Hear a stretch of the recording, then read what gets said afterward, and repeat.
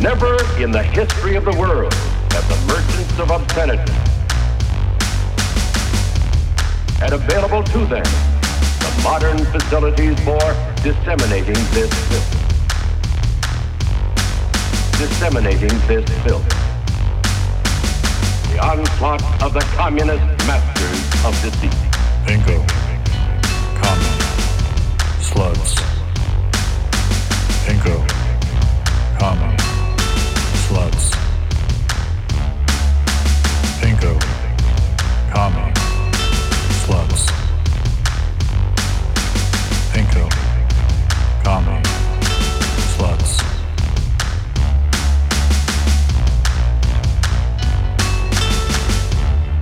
Hello, Marlo's here. Steve's here too. Hello. We got two Speedy Gonzalez's here. Yeah. Gonzalez's. Gonzali. So, all right, I'm just going to say it. Most of my social interactions, I realize, are generally like an Alzheimer's patient who knows they're supposed to recognize someone. Okay. So what was the deal with you in California? Sorry if you already told me and I forgot. My boyfriend was out there for a while. Yeah. And then I went to meet him, and we went into the desert where we might move to next year. Ooh. Ooh. So A lot of clubs in the desert? No, but we just doing comedy for the peyote gods. Yeah, we're going to do a comedy peyote festival.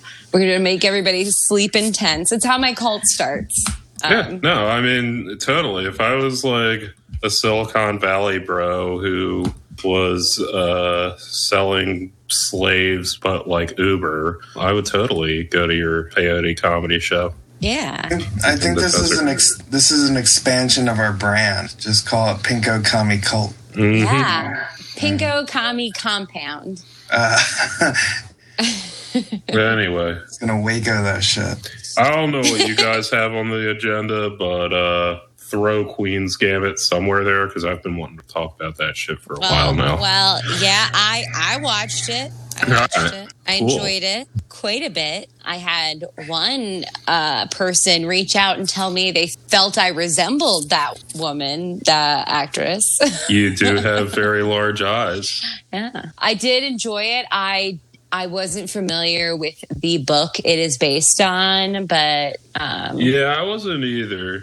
Apparently, it is beloved by many people. Every fucking chess video on YouTube right now is those nerds playing against the chess.com's Beth Harmon bot.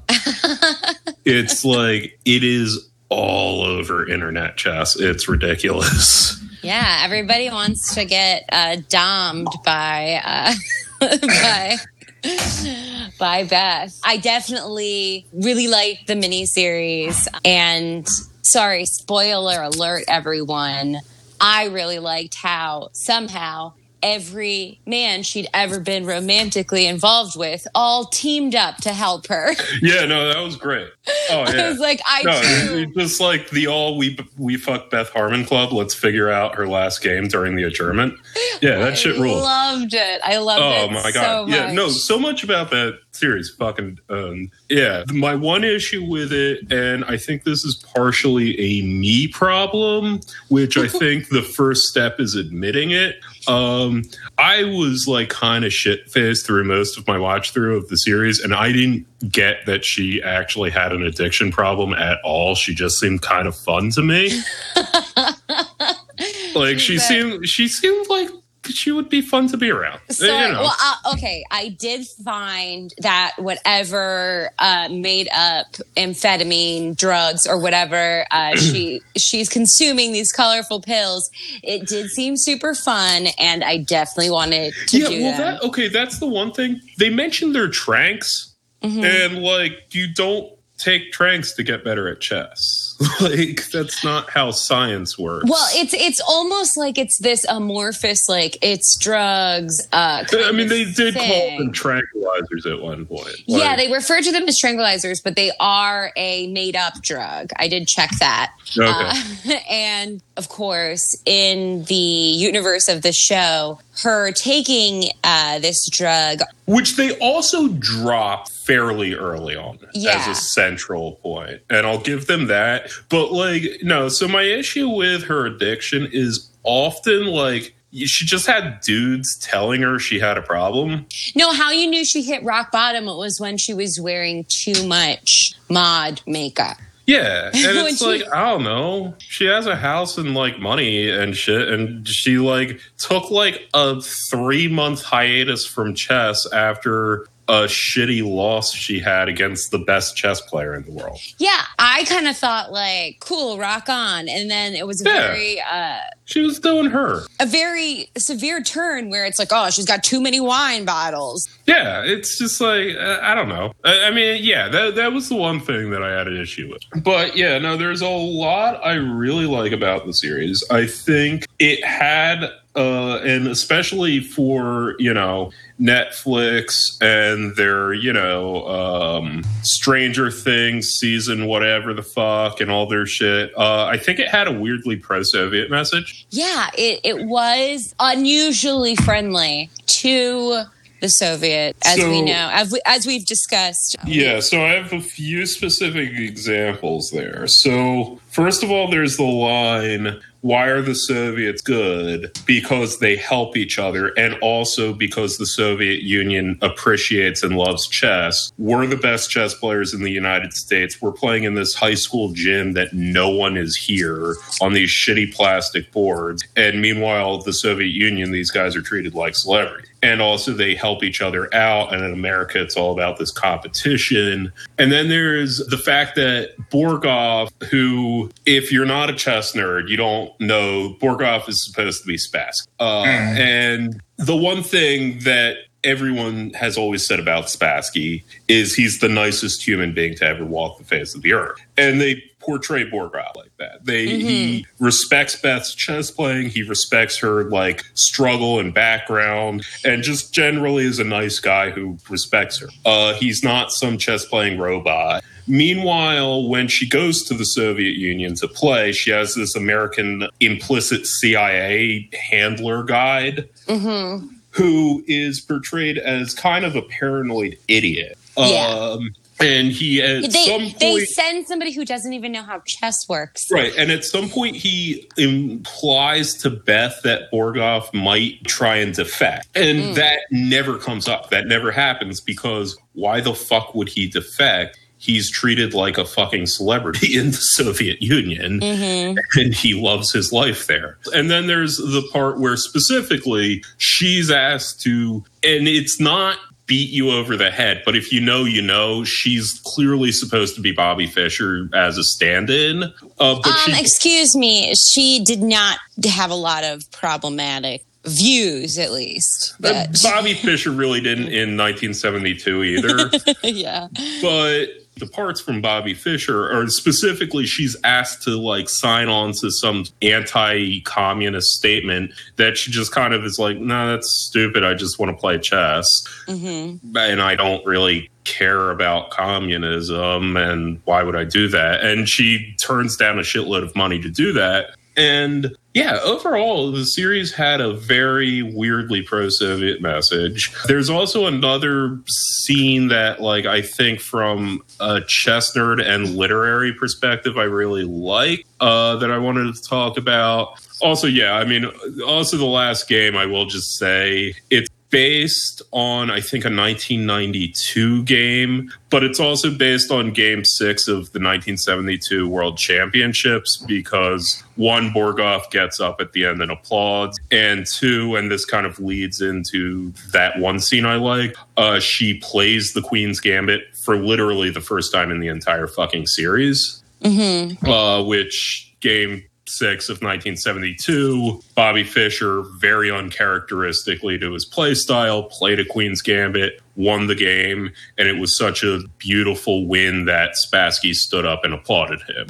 So it was very fun if you are a chess nerd, just the way they like work that shit in there. Well, I think that's something I enjoyed about the show is that often when there is a work of fiction that's about something very specific, people within that subculture will rush in to be like, oh, this isn't really how it is. They're making this as bullshit. They're whatever. Everyone in the chess world fucking loves his show. And yes, that's what I'm finding is everyone loves it. But it also completely appeals to people who don't know how to play chess. Yeah. And everyone else also loves this show. Yeah, it's probably inspiring a few people to at least try to learn, which is always my favorite thing when people embark on a new journey because they saw it in a show or movie. Hey, that's how I started playing American. chess. It's very American. Searching for Bobby Fischer got me to... Fair. Yeah. Actually, Queen of Katwe is also very good. I would say is the spiritual successor to Searching for Bobby Fischer. Much like Searching, it is kind of geared towards younger kids. And this is the first time I've seen a chess thing like that is actually geared towards adults that doesn't suck like Pawn Sacrifice. Yeah. Yeah, anyway, the literary thing I was thinking about is there's an interview she does with People magazine when she is in high school and just won some, I think, the state championship. I don't really remember. And the woman for People magazine, it says, as an orphan, do you view the queen as a mother figure and the king as a father figure? And Beth Harmon, like, kind of just goes, no, that's the dumbest fucking thing I ever heard. And it reminded me, and I would actually ask Matt to clip this in if my memory is in fact correct, is Magnus Carlsen on the Colbert Report, whenever the fuck Colbert Report was on. And, you know, Colbert obviously is playing a buffoon in his interviews, and he goes to Magnus, oh, so do the chess pieces talk to you and say, hey, move me, move me? And like Magnus Carlsen just kind of looked at him and was like, no, that's the dumbest fucking thing I ever heard. And it's a very common trope where non-chess players will often like anthropomorphize the pieces, whereas chess players, it's a problem you have to solve. But a lot of people like the game. And what do you see when you look at a chessboard? Are you seeing like little, wooden pieces on a board? Or are you seeing some sort of fourth dimensional tesseract? Do the pieces turn to you in your mind and talk to you and say, move me, Magnus? Do you see the board differently than a normal, average, not genius? No, not really. I just see the board, the pieces, everything, and then I think of patterns, what to do next, and so on. But the pieces in general, they are just tools for me. So they don't talk to you. No, not too much. Not too much. No. But that brings up the title of the series, which is Queen's Gambit, which Beth Harmon, other than the last game, which for literary and chess reasons is the exception, she never plays the Queen's Gambit in the entire fucking series. She is very much a Bobby Fischer player. She opens E4 as white all the time. And so the reason the show is called the Queen's Gambit is not due to any chess reason. It's anthropomorphizing the queen as a feminine figure associated with the main character of the series. So it almost is like they're making fun of their own title. And I don't know if that was intended or not, but I kind of liked it.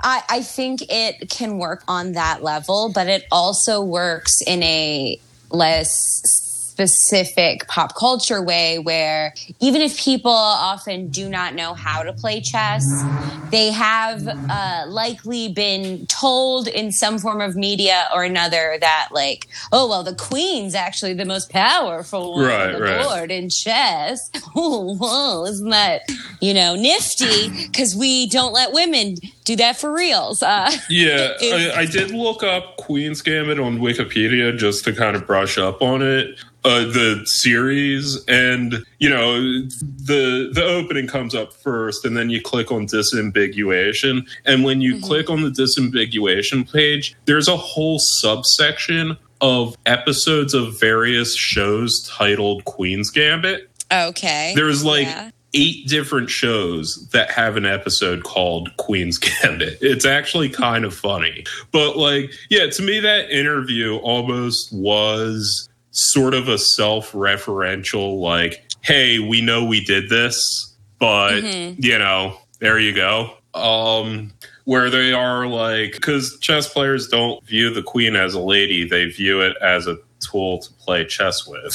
And Beth Harmon doesn't view the queen as a mother. She views it as a tool that she plays chess with. And she doesn't open with Queen's Gambit at all. Except, again, the last thing, because that's this convoluted reference to Game 6 of 1972. That's kind of what I wanted to say about Queen's Gambit. I do love the fucking series. It's pretty great. Well, as I said, I really enjoyed that all of the men she was involved with were so invested in her that the logical conclusion it was Avengers Assemble. Yeah, it was around great. I would love to see more of this in fiction. Just all of women's lovers. Fuck a dude. He becomes a magic genie who helps you when you need it. who and he wants you to win. Yeah. So I did like that a lot. The show was very aesthetically pleasing. Like I said before, it did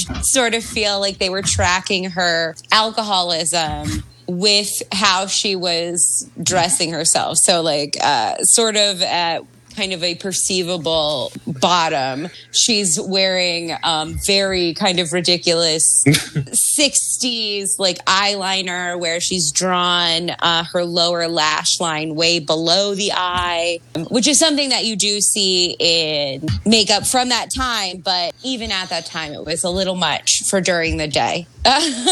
So it's a signal to no, I mean, again, my one issue is it was so, especially that Harry dude talking to her about Morphe going crazy, and it's you have no, the point where you're at, maybe she has a problem, maybe she doesn't, but you have no basis for drawing that conclusion at all.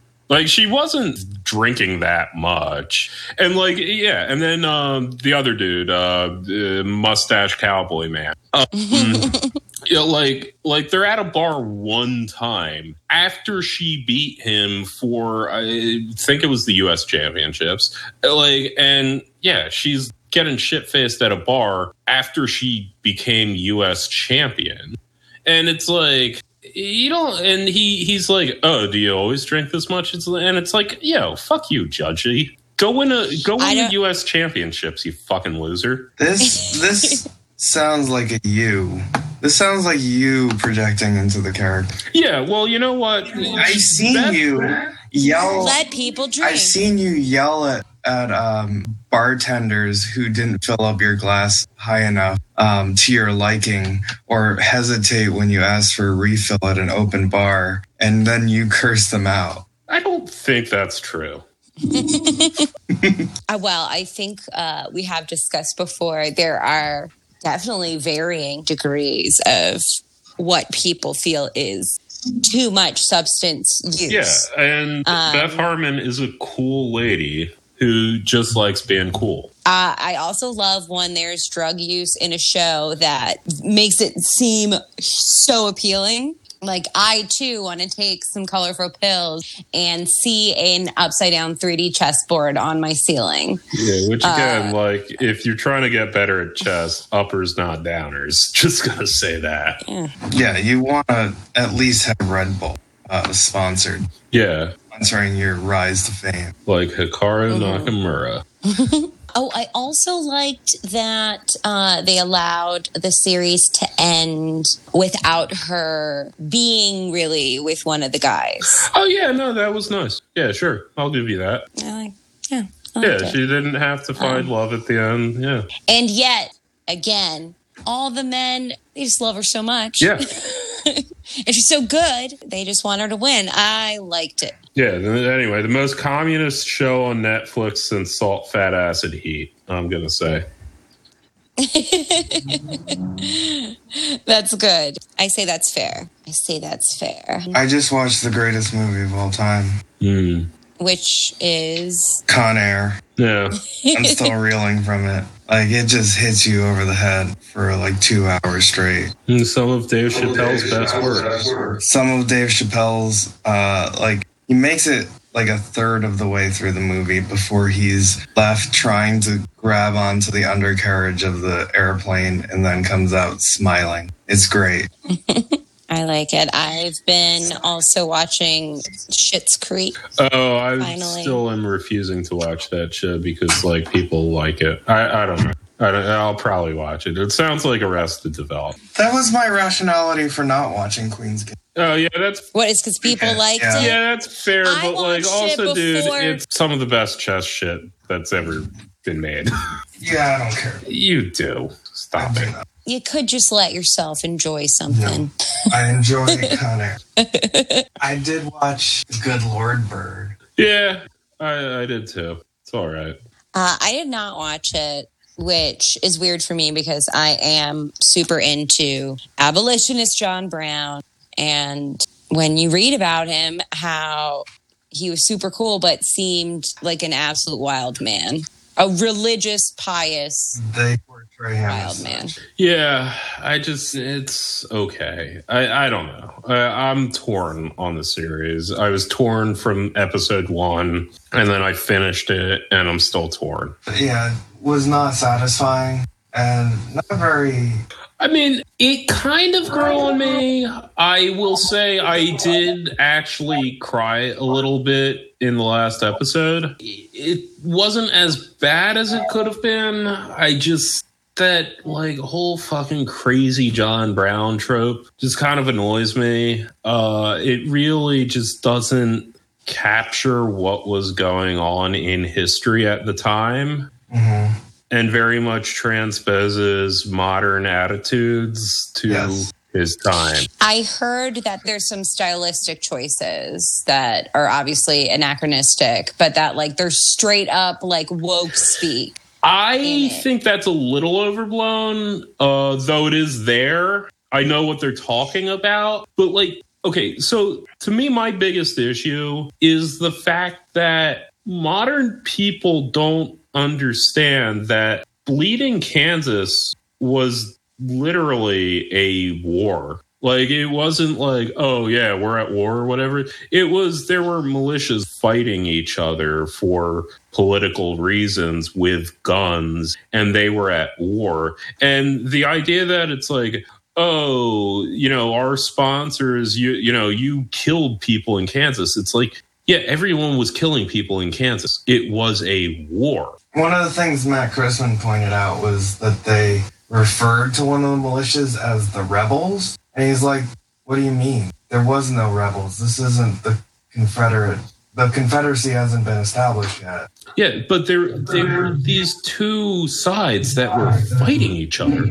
And the idea that anyone would have been turned off by John Brown's violence. Like, yeah, Harper's Ferry was seen as an extremist act, but John Brown was not seen as an extremist in Bleeding Kansas. He was seen as one side of two factions that were fighting a war. And he was at least doing a good job for the abolitionists at a time when the abolitionists were very decidedly losing. That's how he was seen at the time. It wasn't like, oh yeah, that crazy violent man is being crazy and violent. Like, well, I don't know if that's completely fair. There were people that were like, John Brown's too extreme. At Harper's Ferry, yes. Yeah. At Harper's I mean, didn't Frederick Douglass kind of like distance himself before that? Frederick Douglass distanced himself where he thought Harper's Ferry would fail. He distanced himself, he ultimately did not lend any real support for Harper's Ferry, and there's disputes that he said he would.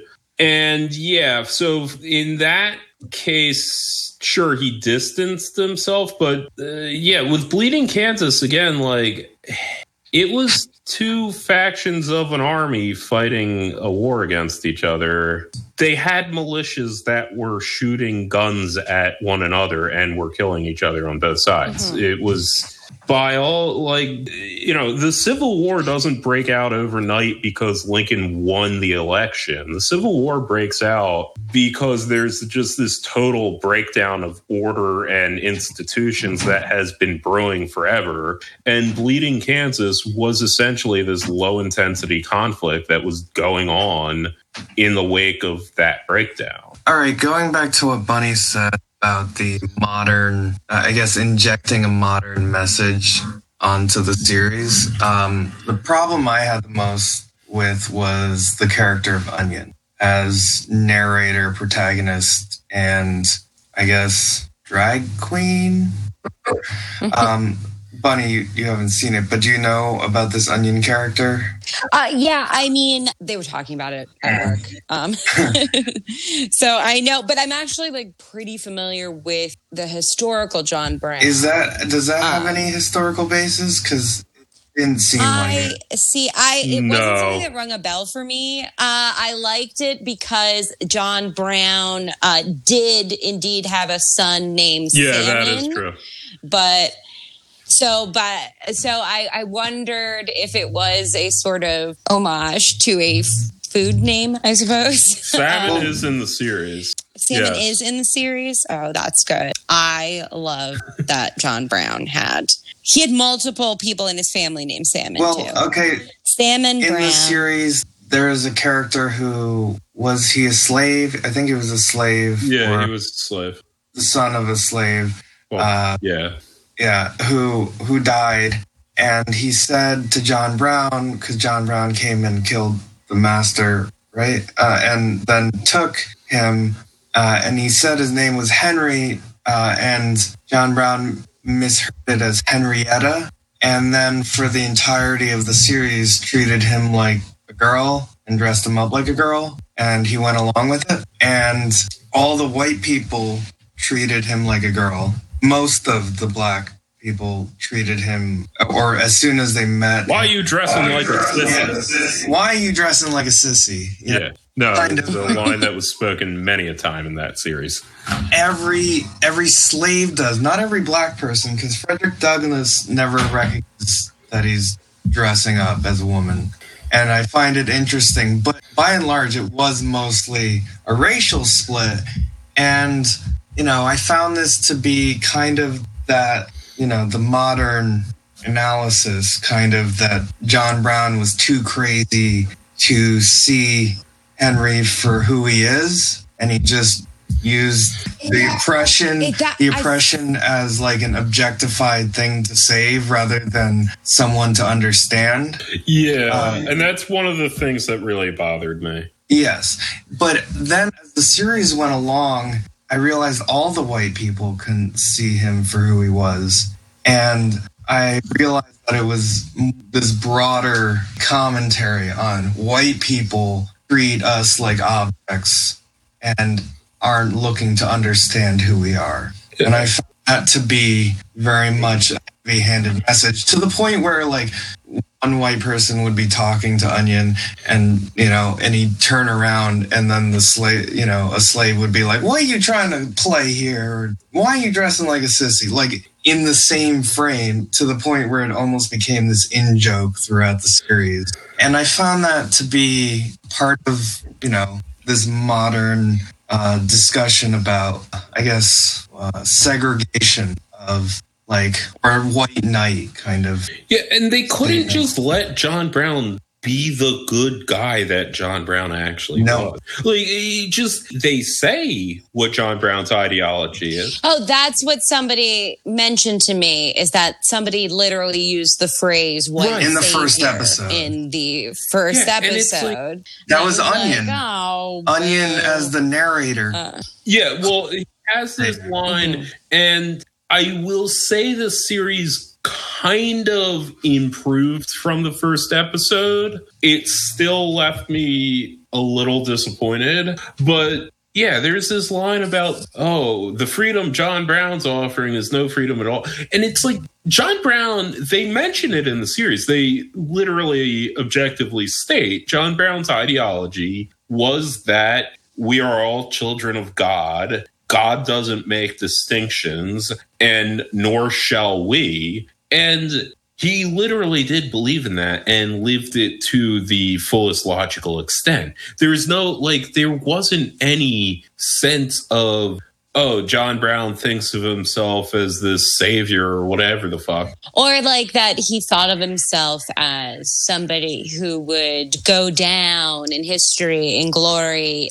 He literally thought God commands us to treat all of his children as equals, and slavery is obviously an affront to that. And there's no, he had a very simple logical theory that, you kind of have to hand it to him. And he absolutely lived his life as if that were true. He wasn't trying to be this savior. He was just trying to say, hey, all of those things I think about the Bible are real, and this is what I ought to do about it. Well, also somebody of this time who was a real kind of Bible thumping believer who's looking around and going, holy shit, look at this explicit opportunity to do God's work. It's interesting to me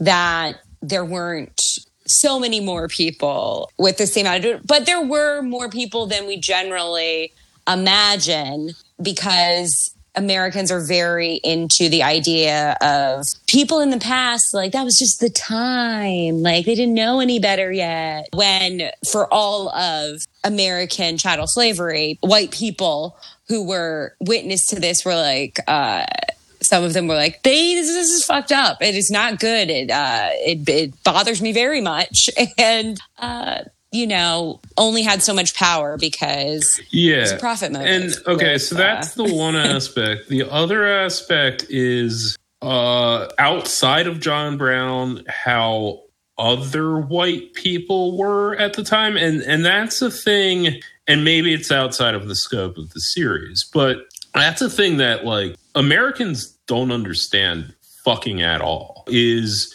where the Free Staters and the Northern Abolitionists were at the time, where it's you're a farmer from Connecticut. You've never traveled more than 10 miles from the place you were born in your life. Fucking Virginia, Alabama, that all might as well be the moon to you. And also, you don't really like black people. You're kind of a racist person. And yet, at a certain point, you're voting for a president with the explicit understanding that if this guy is president, it's very possible that the nation will go to war with itself over slavery.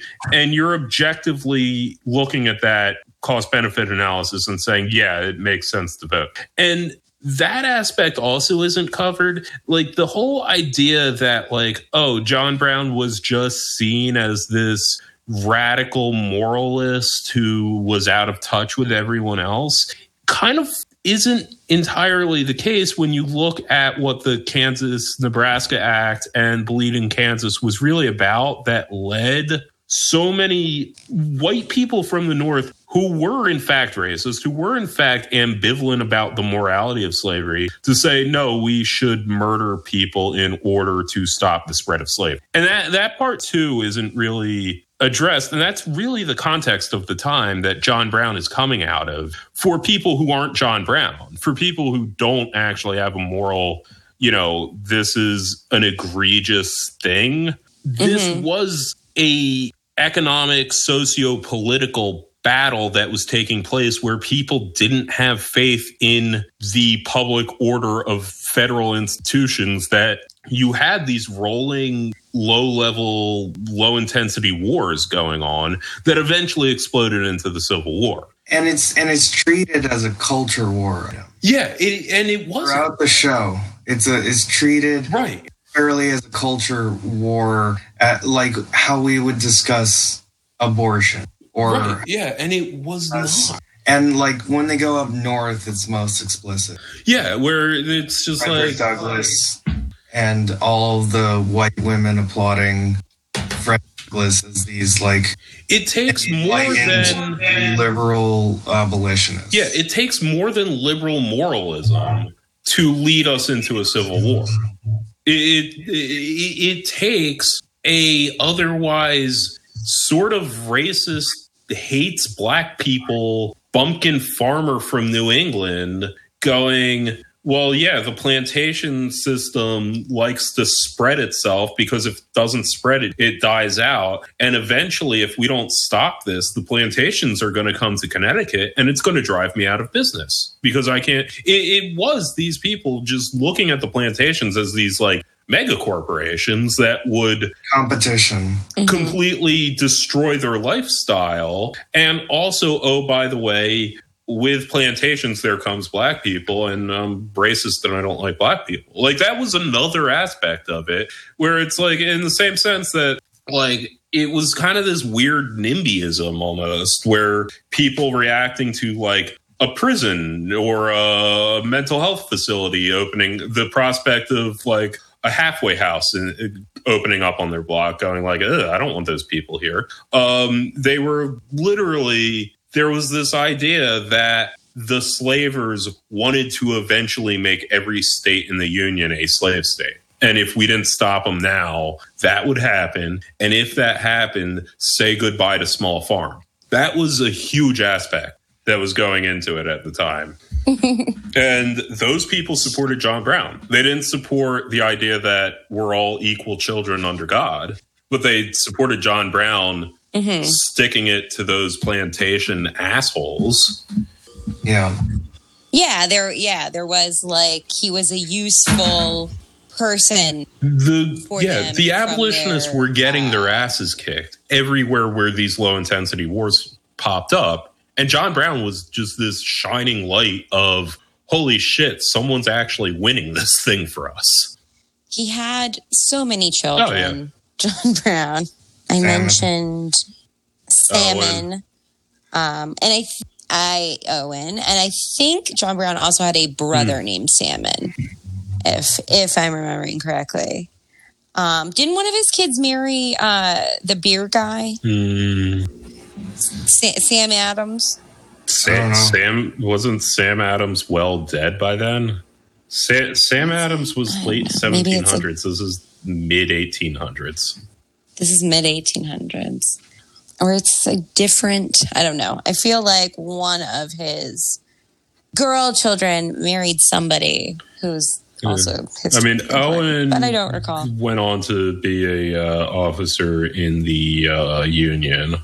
I would like to see Villick and Weidermeyer get more love because people know who John Brown is. No one knows who those people are. And they were refugees from the failed revolution, also communist friends of Marx who settled in the Midwest, had military experience from 1848. They were like, oh, yeah, no, slavery is terrible.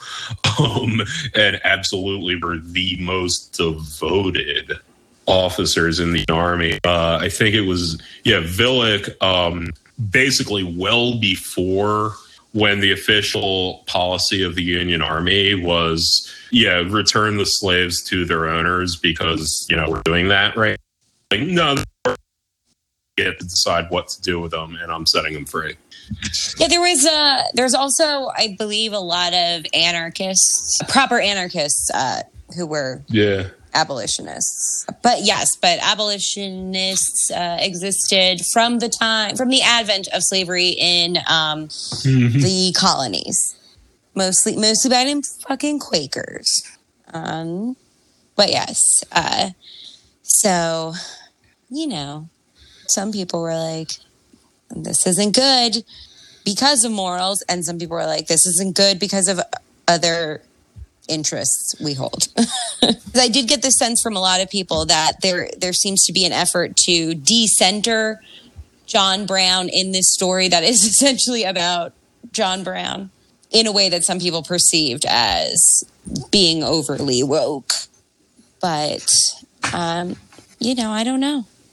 Did you read I don't know. the article I sent you about the eco yogi?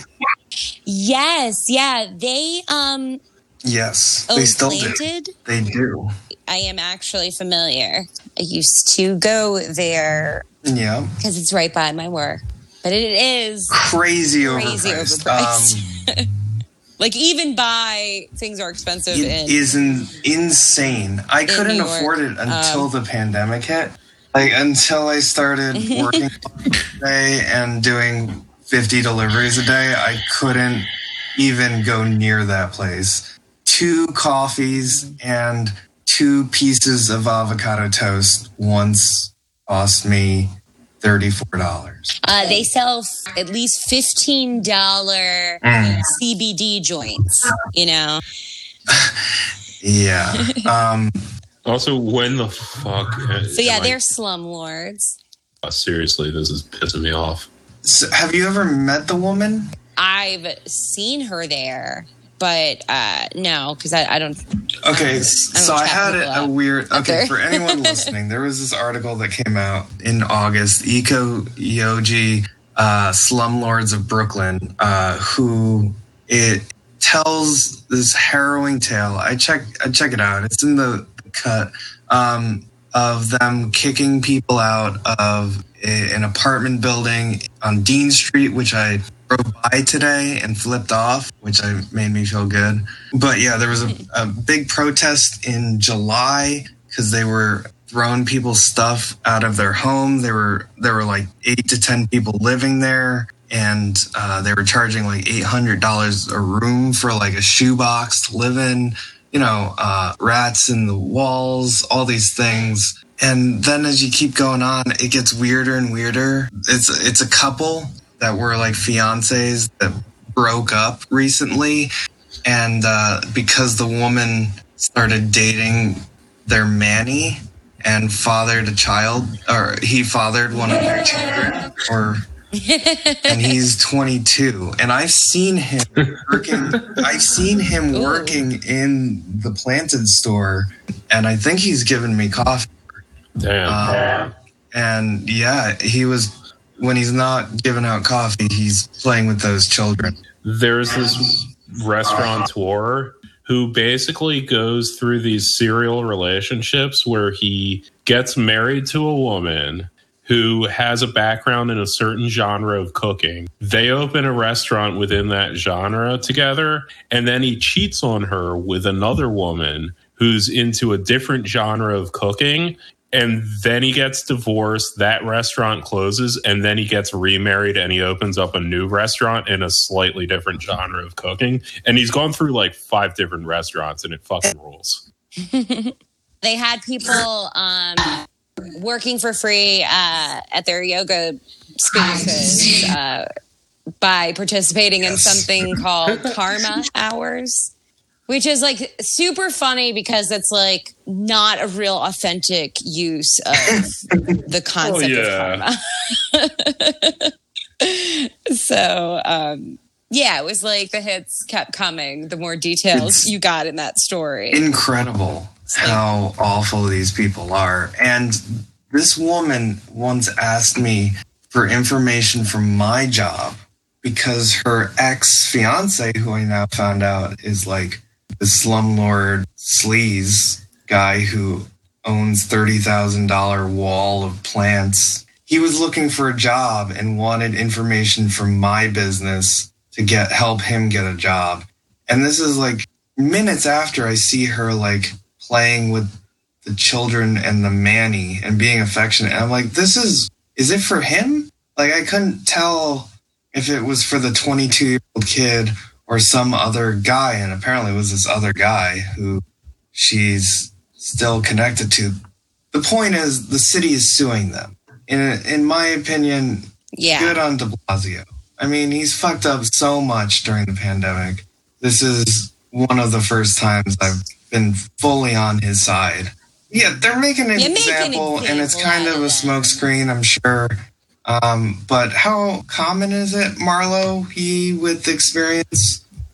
Yeah, so I haven't read the article specifically, but okay, so generally speaking, for building code violations, that shit happens all the time. You like, if you're a large landlord, you're getting sued by the city it's in your budget. You're just getting sued by the city, and you'll get like, oh yeah, we're suing you for like a $50,000 fine that then becomes like a $500 fine on settlement. And that just happens all the time. With chronic, like, illegal evictions or that kind of shit, that's a little more rare. But like, your radiator broke and you didn't fix it fast enough, and we sent some inspectors over who determined your radiator was broken, and one of your tenants called 311 and we sent some inspectors over, and there's some like holes in the wall you got to fix. And like, if you're a large landlord, you're constantly, that's just a part of the business. Well, okay, so the terms of this were apparently they were moving back into the apartment, and that's why they were kicking all the other people out. This is while people were withholding rent during the early days of the pandemic. Right. Here's a paragraph from it. There isn't a more explicit symbol of housing market totally divorced from its human context than the eviction attempt at 1214 Dean Street. The tenants were largely in their 20s and 30s. Many were queer, black, or brown, and employed in low-wage service jobs. In April, after several of them were laid off, they told Genville and Brooks Church that they would be withholding their rent. The following month, they received a one-line email from Brooks Church informing them that the house would be put on the market within the next month or two. And on July 2nd, tenants say Brooks Church suddenly showed up at the house demanding they pay their rent. He woke up two women who were sleeping in a room on their top floor. They jumped up to dig money from their wallets. Another woman who had recently lost her job was in her room recovering from an emergency craniotomy to remove a mass of brain tumors.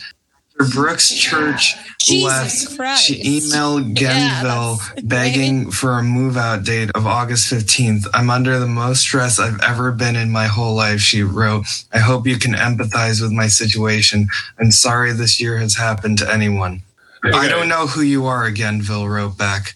Who is this? When she and Brooks Church showed up to the 1214 with their kids, they put the woman's belongings on the street. Yeah, that's illegal. Including the get well gifts she had received during her hospital. That's incredibly illegal.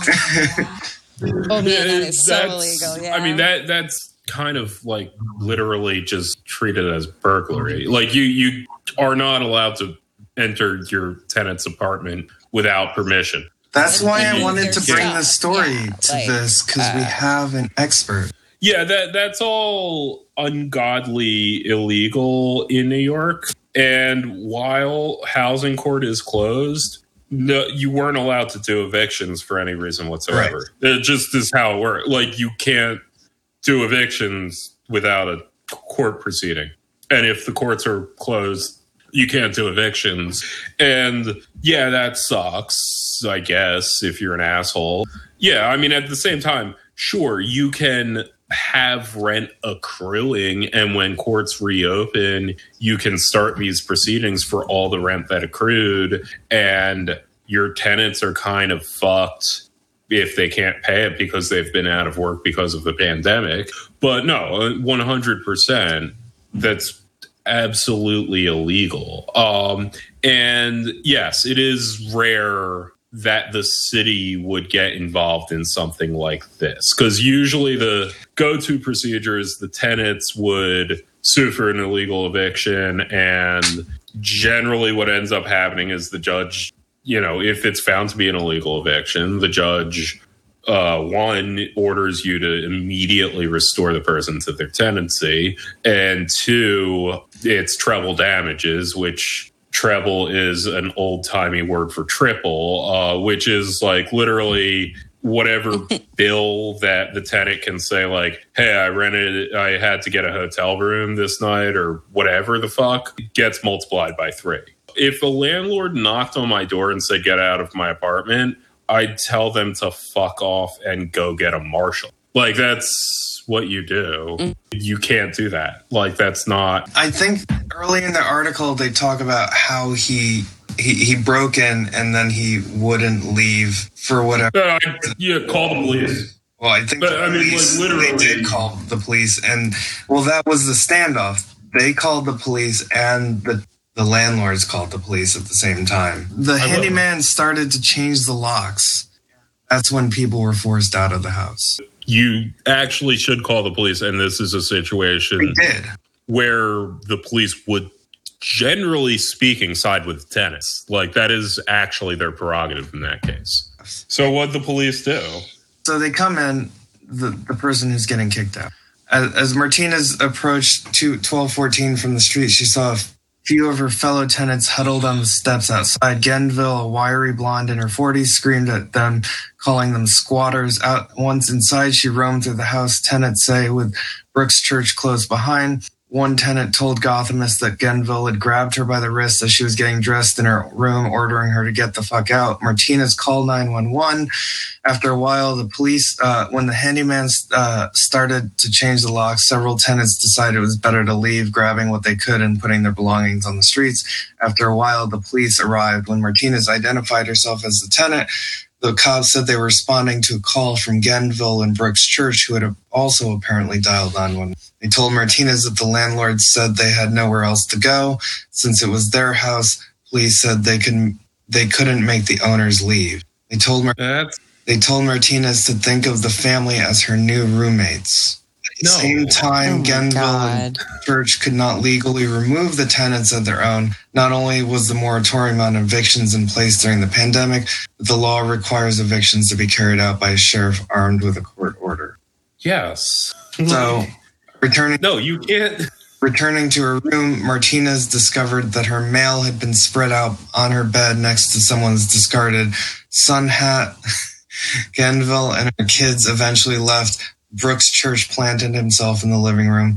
He was sitting on my chair, just sitting there all night. And then they got in touch with local anti-gentrification groups and started a mass protest outside. Yeah, no, that's weird.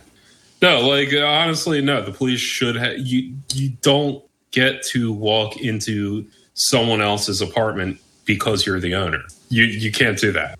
The only time you can do that, and it's a thing within the industry, it's a joke / it's a illegal thing landlords do, is say you smelled gas. That's the, like, euphemism. That's the one situation where it's like, hey, do you need to get into your tenant's apartment and they're not home and they're not letting you in to the apartment and you need to get in there? Yeah, just say you smelled gas when they're not home and, like, break in. Like, can we just discuss how inhumane these people are? How absolutely disgusting they treated their tenants? That it seemed to be a recurring way that they basically class warred against whomever they felt was a means to their empire. Like, they did this to these tenants and built up, like, a mini real estate empire, and at the same time built up a yoga empire where they just employed people for no money in exchange for, like, karma hours or whatever. I don't know. Bunny, I just think it's upon, like, looking into this, I do not see any kind of necessarily, they started with such good intentions and became this way. They kind of seemed like they were possibly always sort of shitty. But what's interesting to me is that when people buy property, it can very easily turn into buying multiple properties. The thing that I thought you could speak to was the amount to which hippy-dippy, new age spiritualism and like chakras and yoga and... I think that's what's interesting is that, like, despite them having this veneer of being ethical and, adhering to yogic principles, they are very much doing the same thing as what happens when, like, a working class person gets to sort of level up and become a property owner or business owner. And they just, more often than not, end up all behaving the same exploitive way. Not nearly to this threshold necessarily all the time, but it seems that no set of principles can inherently prevent landlords being bad.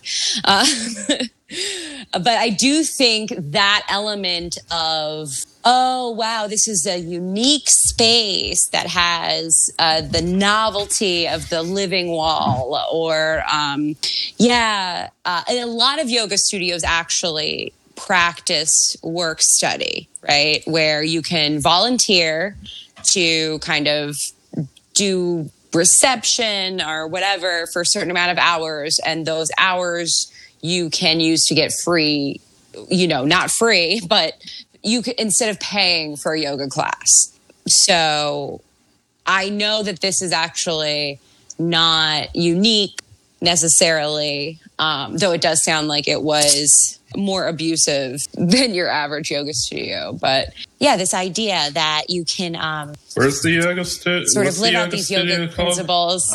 Area.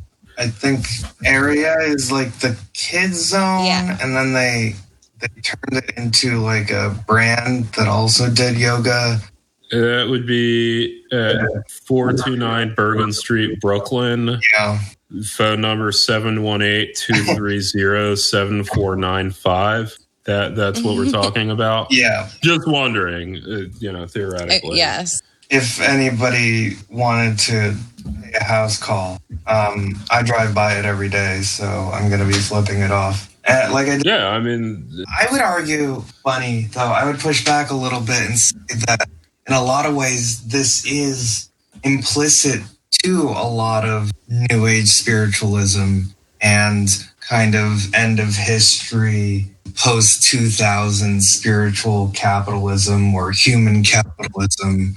That if you accelerate it enough, this is the end result of that type of fly a pride flag, and we're going to give all of these signifiers for being a good liberal, egalitarians and peace and love and virtue and principles, following a spiritual path, while at the same time very much being malevolent, exploitative, capitalist, entrepreneurial, destructive force of people they view as commodities rather than human beings. After I read the article, I was just Googling about these folks. And the woman involved, a few years ago, she was arrested for shoplifting. $2,000 worth. Yeah, not a negligible amount. She went with the Manny, and they both got picked up for $2,000 worth of stealing, which is not the first time. First of all, how do you get caught? I just don't understand. What they thought they were doing. I worked at Whole Foods for 4 years, and every day saw people get caught with thousands of dollars worth of lifestyle. It was mostly lifestyle. You go into Whole Foods or Whole Wellness section where you just like hand creams that are like $75 a pop. And I've absolutely thought about robbing the Union Square Whole Foods for caviar before. Yeah. I've 100% considered that. I've dated people that have been stealing things and knew the people. Like the Union Square one, just Like Whole Foods is not a good place. Yeah, to but shop they at have stuff. these things of caviar that are so tiny and $500 They're very tiny. and I know $500 exactly fucking what you're dollars talking for a about. thing, and I'm sure Yes. it's delicious. I want that fucking beluga caviar in my mouth. Oh, well, I do have a fun, nifty factoid for any listeners out there who might be suffering through this pandemic by working at, say, Instacart or an Amazon Fresh, I assume, where you pick up from Whole Foods. Someone told me, quote unquote, that if you are working and doing a shop for someone, you're shopping for someone's groceries, they do not seem to meticulously review those receipts. So, go ahead and get yourself a soda, I'd chalk it up to just, but that must have been the customer before or after me. And it got mixed in with this stuff. Also, because you were shopping for someone else. well, Very there's easy to have an usually oversight. security guards that are hanging around these high-priced items that are security details. Well, yes, I'm saying if you want to steal from Whole Foods and you're already there in a professional capacity, that's the way to do it. Because I'm gonna call paid Aaron. for it, I guess. It's not Right now? technically- Yeah, why not? At 1 o'clock. Yeah, I don't know. It'll probably go to voicemail. What's some hippie shit I could say to them about their chakras? Well, okay. The thing I wanted to talk about was that they're coronavirus skeptics. Area Infrared Sauna and Atlantic Cafe. Please leave your name, number, and a brief message, and we'll call you back as soon as we can. Thank you. Fuck off, slumlord pieces of shit.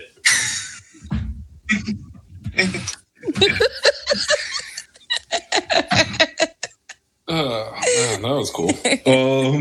I should threaten their kids sometime. What kind of that was not accent her. was That was the fakest goddamn Yeah. British accent I've ever heard from someone who wants to sound fancy. The other part about this I wanted to talk about is that they are coronavirus skeptics. Oh, of course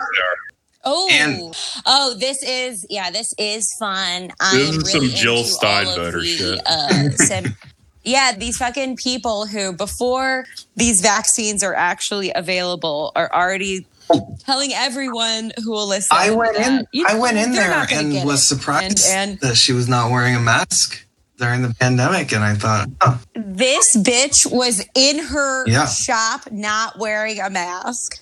What a fucking... she, according to this article, she Disgusting. believes that she has antibodies, but at the brownstone that she also owns, they have anti-mask signs in their windows. And her ex-fiance participated in the UK-based online discussion called Corona Talks, in which he was described as an outspoken against the civil liberties issues the lockdown raised.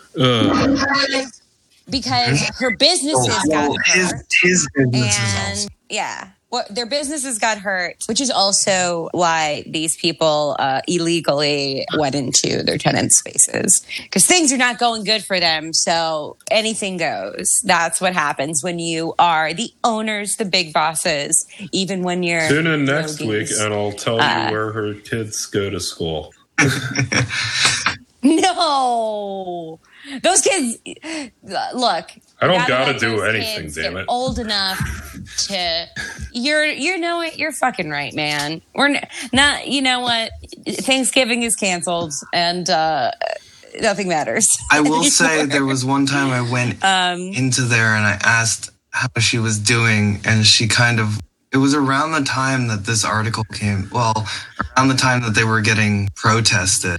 Apparently, they were also getting protested outside the cafe, and people were handing out leaflets, letting people know that they were slumlords, which they were taking down and calling the cops on these people.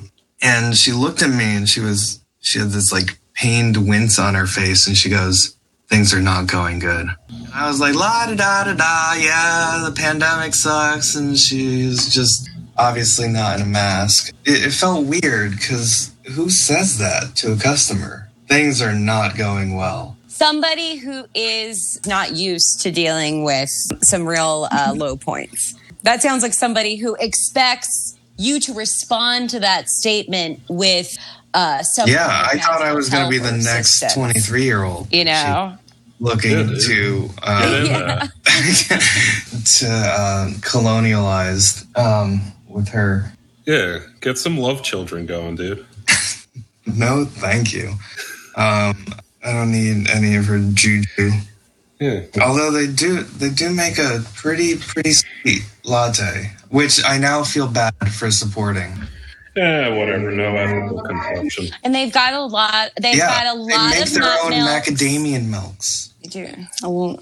And they have a back patio where there's like a little cat that runs in through the yard and comes and plays. But it all seems very sad and retro. You know, it's funny because I always got a weird vibe there, and my one coworker really liked to go there. But if I was gonna go to a coffee shop on that block, I'd Hungry go. Ghost is right down the road. I'd go to Hungry Ghost instead. I would go to the bodega on the corner.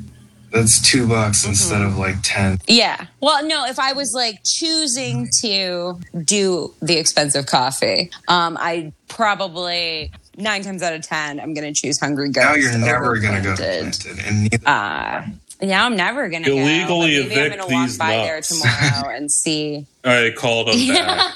Oh, You did? man, I hope that was one of the signs. That was my second message I left them. I don't know. I think I'm going to do this for the next 24 hours. I've got nothing better to do. That's true. they are horrible. Definitely like a true. unique level of horribleness. Only because of the amount to which people can go, oh, you know, this is hypocritical. They're these liberal tree huggers. And, you know, they have all these ethics. And people can't process it or, like, can't view it outside of this lens of exploiters. My favorite part of the article we keep referencing is the detail about a professor who liked there Marlo. to yell, "You white, liberal, phony, fake, selfish motherfucker, you belong in a Charles Dickens novel." That bit stuck out to me. I wish I would have known this was happening very close to a place that I often you am can still do when it it. was happening, because I love to yell. Harass away. They still exist. They will still be at Planted tomorrow. Yeah. The children will be there with their 23-year-old man. Traumatize their fucking kids. Absolutely. Like, Yeah. Actually, you know what? I take back my thing about being nice to the kids, because there was a part in the article when they were trying to illegally take over the apartment from their tenants. One of the tenants walked into the kitchen to find the 2 young children eating popsicles there. And one of them said to her, "It's so nice to be home." I'm not saying do anything violent, but I am saying, you know, if you show violent imagery to the kids, you know, and not even show it direct. No, you want to poison the children against their I don't know, parents. just give them issues is a and, more you know, just... let those chips land where they may. But I'm not saying like direct violent imagery towards the children. I'm saying show violent imagery in the vicinity, you know, and you're not, that's just like, that's what Barack Obama just calls a Tuesday. Really Clockwork Orange their children is what you're saying. Yeah, no, like, yeah, Clockwork Orange them. Absolutely. Whatever the fuck that's called. Play the Ninth Symphony.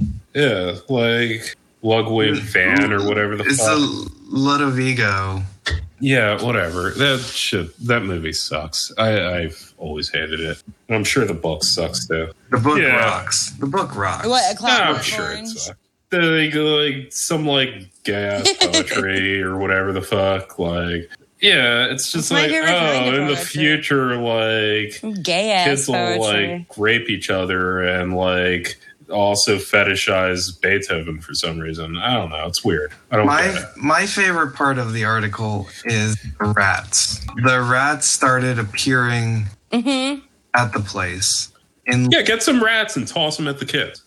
In the direction of the kids. Okay, but when tenants demanded Brooks Church take care of the rat situation, he warned them that their walls will be full of rat skeletons. Their souls will haunt you. I need more details about this woman's background. I want more specific stories about these interactions. Yeah, who's her because mom? What's her phone if number? anybody said any number of these things that she's quoted as saying, I'm like, I would have fought this person. If somebody told me the souls of dead rats were going to haunt me. That's also the guy. I think. Oh, is it the guy? Well, it's still fighting words. What's this mom's phone number? I don't know. This is all information. Exactly. I want to know a little bit more about, because all I was finding is a lot of bullshit about their professional life and like kind of fluffy profiles of them from, like 2013-ish. But I was like, what's their home address? Mail a dead rat to. Let their kids be haunted. And the other thing is that, like, I'm pretty sure the sauna part of their business was like a recent addition. So they had spent, tens of thousands of dollars installing infrared saunas. And then, like, people weren't able to come out and use them. I heard that there was, like, orgies going on. I don't know if it was the sauna place or the yoga place, but I know that there was at least one quote of a worker who walked in on a whole bunch of naked people in the studio. Also harassed a 22-year-old guy. Shepard Lance. Harassing him. Yeah, what's online, he advertised himself as a carpenter, a pet sitter, a waiter, and a handyman. He had modeled in a portfolio of erotic photography. He had been to Burning Man. He started working at Area, doing odd jobs. He and Genville were seen holding hands and kissing in back of yoga. Honestly, Steve, I think we need to do this deep plant thing where we get you to be... Yeah, whatever. But, we'll invent a whole new identity for you. You'll be the Manny. You'll start a long-term relationship with her. And then just, break her heart in the most traumatic way possible that she, just develops an eating disorder from. Just, really fucking drive that shit. You say this like she already doesn't. Like, she's on a liquid diet. I've seen her have shit. How do you double eating disorder someone? Fuck. And she also, I've heard her say, the only way that she feels good is by going to yoga. Well, then you need to emotionally disturb her so much that that works for her. Yoga, spa, and vegan food. I also want to know why the charges were dropped for the shoplifting before. Why didn't... what's the use of catching someone shoplifting? If the only thing that makes her feel good is yoga, we need to take that away. I can't believe she had a child. She had a child with a 22-year-old. Yeah, dude. I just want to emphasize for our listeners that this is not like a spectacularly hot 22-year-old by my standard. He looks like... Okay, let me see this 22-year-old. A reverse beard. All right, I gotta find this 22-year-old now. Hold up. I want to see. Guys, I'm so glad we're all in on hating these. Okay. So I'm seeing this silver fox gentleman, but I assume he's not the 22-year-old. Is the 22-year-old pictured here in this article? No, he's not. But here's his picture. I can. Yeah, send me a picture. Yeah, his picture is so fucking nerdy. I want to see how well our beautiful resident himbo Steven can step it. Oh yeah, Steve, you got this shit. Guy? Oh, 100%. I think Dude, so.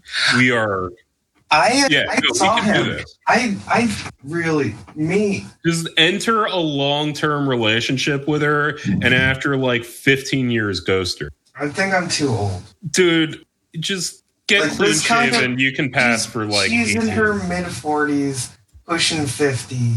She's looking to go younger and not. Nah, man, you're selling yourself short. 100%. I am being realistic about her desire. Back me up, Bunny. Midlife crisis. She's only 46. She's entering midlife crisis mode and financial crisis. She's not going to want to date a delivery boy for the Rite Aid across the street. I'm just kind of amazed at there's so many stories about her and her ex-partner being such shitheads.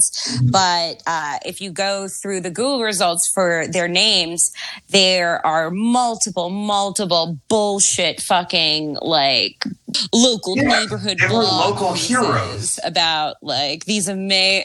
Their beauty of this story is they are residential do-gooders who were like evil the whole time. And anyone that knew them knew they were evil.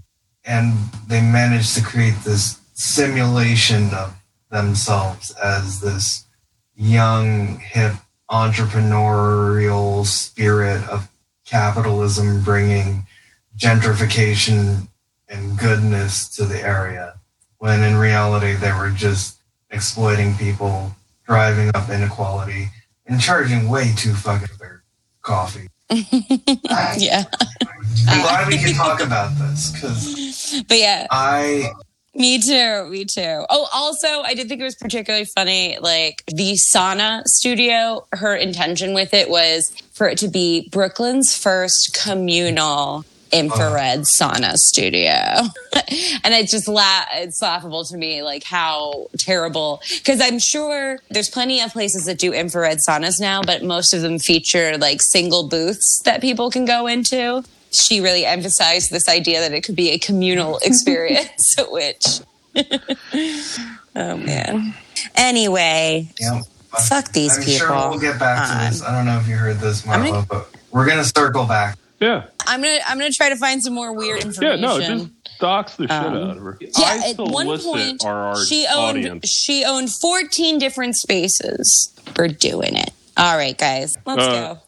Peace, bitches. Bye. The landlord's here to visit. Their glass and disco down below.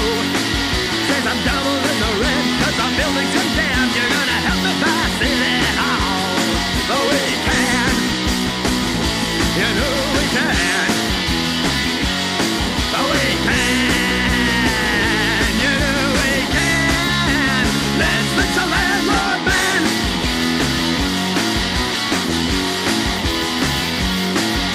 I tell them turn on the water. I tell them turn on the heat. Tell me, are you ready?